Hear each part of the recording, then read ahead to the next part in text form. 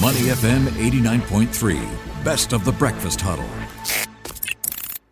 Why it matters on Money FM 89.3.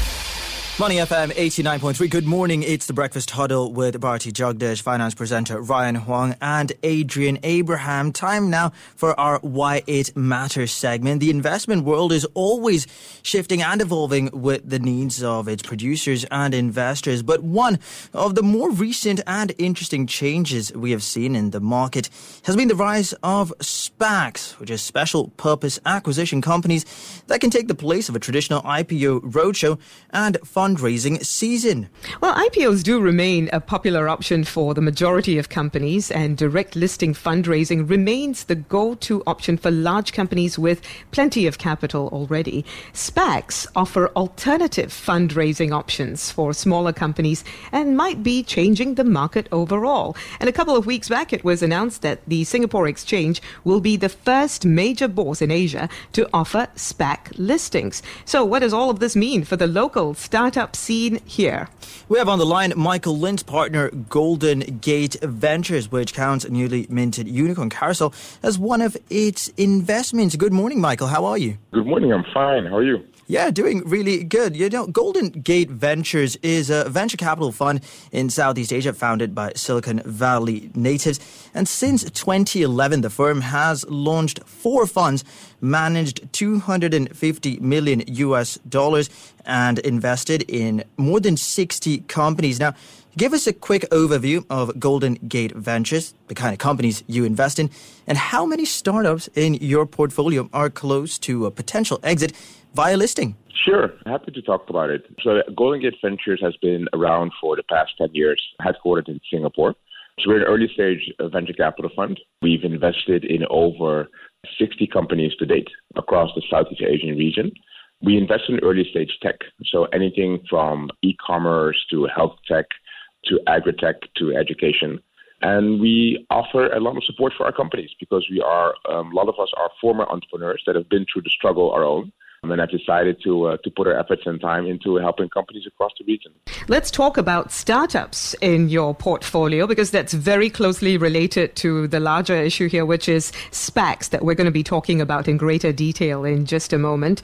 Tell us more about startups in your portfolio, the impact of COVID-19 on the startup scene as well. Yeah, a lot of our portfolio companies have been in the news as of recent. If you think of names of Carousel or Caro, companies that have raised significant rounds of funding.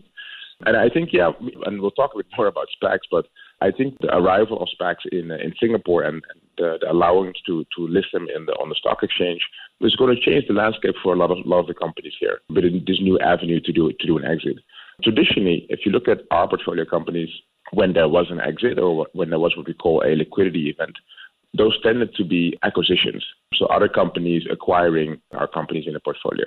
But we'll now see a more natural path towards an IPO listing as well. How has it affected valuations overall? Many tech companies have benefited from COVID-19, haven't they? Yeah, I think, as we were all, I would say, stuck at home and not traveling, we realized how dependent we were on technology, and whether it's video calls, whether it's ordering groceries, whether it's buying anything online, whether it's home-based learning with your kids. So it's been very important to have a strong technology infrastructure, and it really skyrocketed a few companies over the past years and shown that they were building infrastructure for us to be able to actually live on a day-to-day basis. But there's another thing that has been very interesting, specifically over the last few months. We've seen more and more foreign capital looking to invest in Southeast Asian companies. And whether it's large venture capital funds from the US, from Europe, from India or China, everyone is now seeing the potential of the Southeast Asian ecosystem. Now, Michael, let's talk about SPACs specifically. Since its announcement a few weeks ago, SGX is expecting to receive its first application for a SPAC listing, it says, in the next couple of weeks. Some companies that we have spoken to are very optimistic about this. They want to go in on this. But over the years, several red flags have been raised in other countries. Reports about SPACs in the US, for example, are often negative. cautionary. In fact, the Financial Times said that SPACs are oven-ready deals that you should leave on the shelf. Last September, we saw the SEC in the US saying that it was watching SPACs closely to ensure that SPACs shareholders are getting the same rigorous disclosure that you get in connection with bringing an IPO to market. Another Wall Street Journal report that I just saw recently, it was actually published in November last year, said that SPACs have a poor record of delivering returns. Of 107 that have gone public since 2015, the average return on their common stock has been a loss of 1.4%. And we have seen some big names make the headlines, but apparently they are quite rare. DraftKings, for example, they did very well. But put this in perspective for us in the Singapore context. To what extent do initiatives announced by the Singapore government, which include higher grants to help defray listing costs, as well as a $1.5 billion fund to invest in high-growth companies listing in Singapore, to what extent would all of these initiatives successfully allay these concerns? Yeah, I think if you look at SPAC listings, and I would say that the frenzy that we saw in 2020 and the early start of 2021, I'll get to the Singapore situation, has shown that with SPACs, although it's an amazing vehicle to a strategy to list companies, there's of course always caution. And to give a few examples in terms of the losses we've seen in the US, a lot of these companies were companies in terms of revenue and profitability that weren't as strong. Some companies were even just off of a product and had hardly a large customer or consumer base to show for. So I do think that we still should have the same rigor and sort of the same scrutiny when it comes to the traditional listing when we look at SPACs. Now, I think for Singapore, it's going to be a big game changer in a positive sense. And the Singapore Stock Exchange has taken the time to do a proper consultation round, talk to the market, talk to investors, talk to venture capitalists like ourselves, to say, hey, we are planning this strategy. What do you think should happen, and what do you think we need?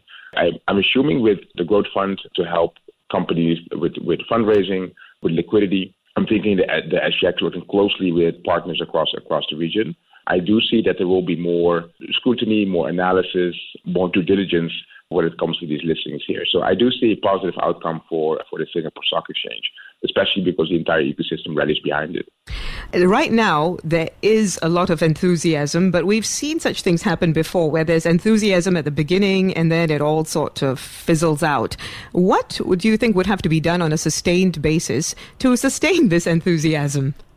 So the biggest part for SPACs is things. One is that there needs to be enough liquidity in the market, so enough willingness for investors to invest in these public stocks. And the second thing is strong and good companies, where we are seeing these companies building up over the past 10 years. I think we're quite positive and confident that we're seeing a few strong companies that are going, and whether it's to a dual listing or whether it's a SPAC, that are going to list in the Singapore Stock Exchange.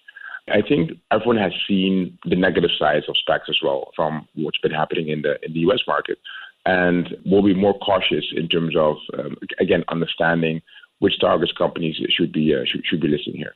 Michael, let's talk about Carousel. Singapore, Hong Kong, and the US. What are the pros and cons in listing either three of these? Which one would you choose for Carousel? I think for companies that are homegrown in Singapore, listing on the SGX is, of course, I think it's sort of a beautiful prize upon working very hard for the past 10, 12 years. When you look at listing, larger companies also tend to look at the US, of course. The US has a very strong and long track record for successful tech listings. It is a very deep institutional investor market. There's a lot of liquidity for these companies, and one good example would be C, formerly Garena, listed on the NYSE. So I do think there's an advantage to listing in large exchanges as US. That being said, we've recently seen a listing happening in Indonesia, a company called Bukalapak. And we are now seeing that, sort of homegrown companies that are listing on local stock exchanges can actually have success as well. Thank you very much for that, Michael. Michael Lintz, partner at Golden Gate Ventures. Thanks for joining us on Money FM 89.3. To listen to more great interviews, download our podcasts at moneyfm893.sg or download our audio app. That's AWEDIO. Available on Google Play or the App Store.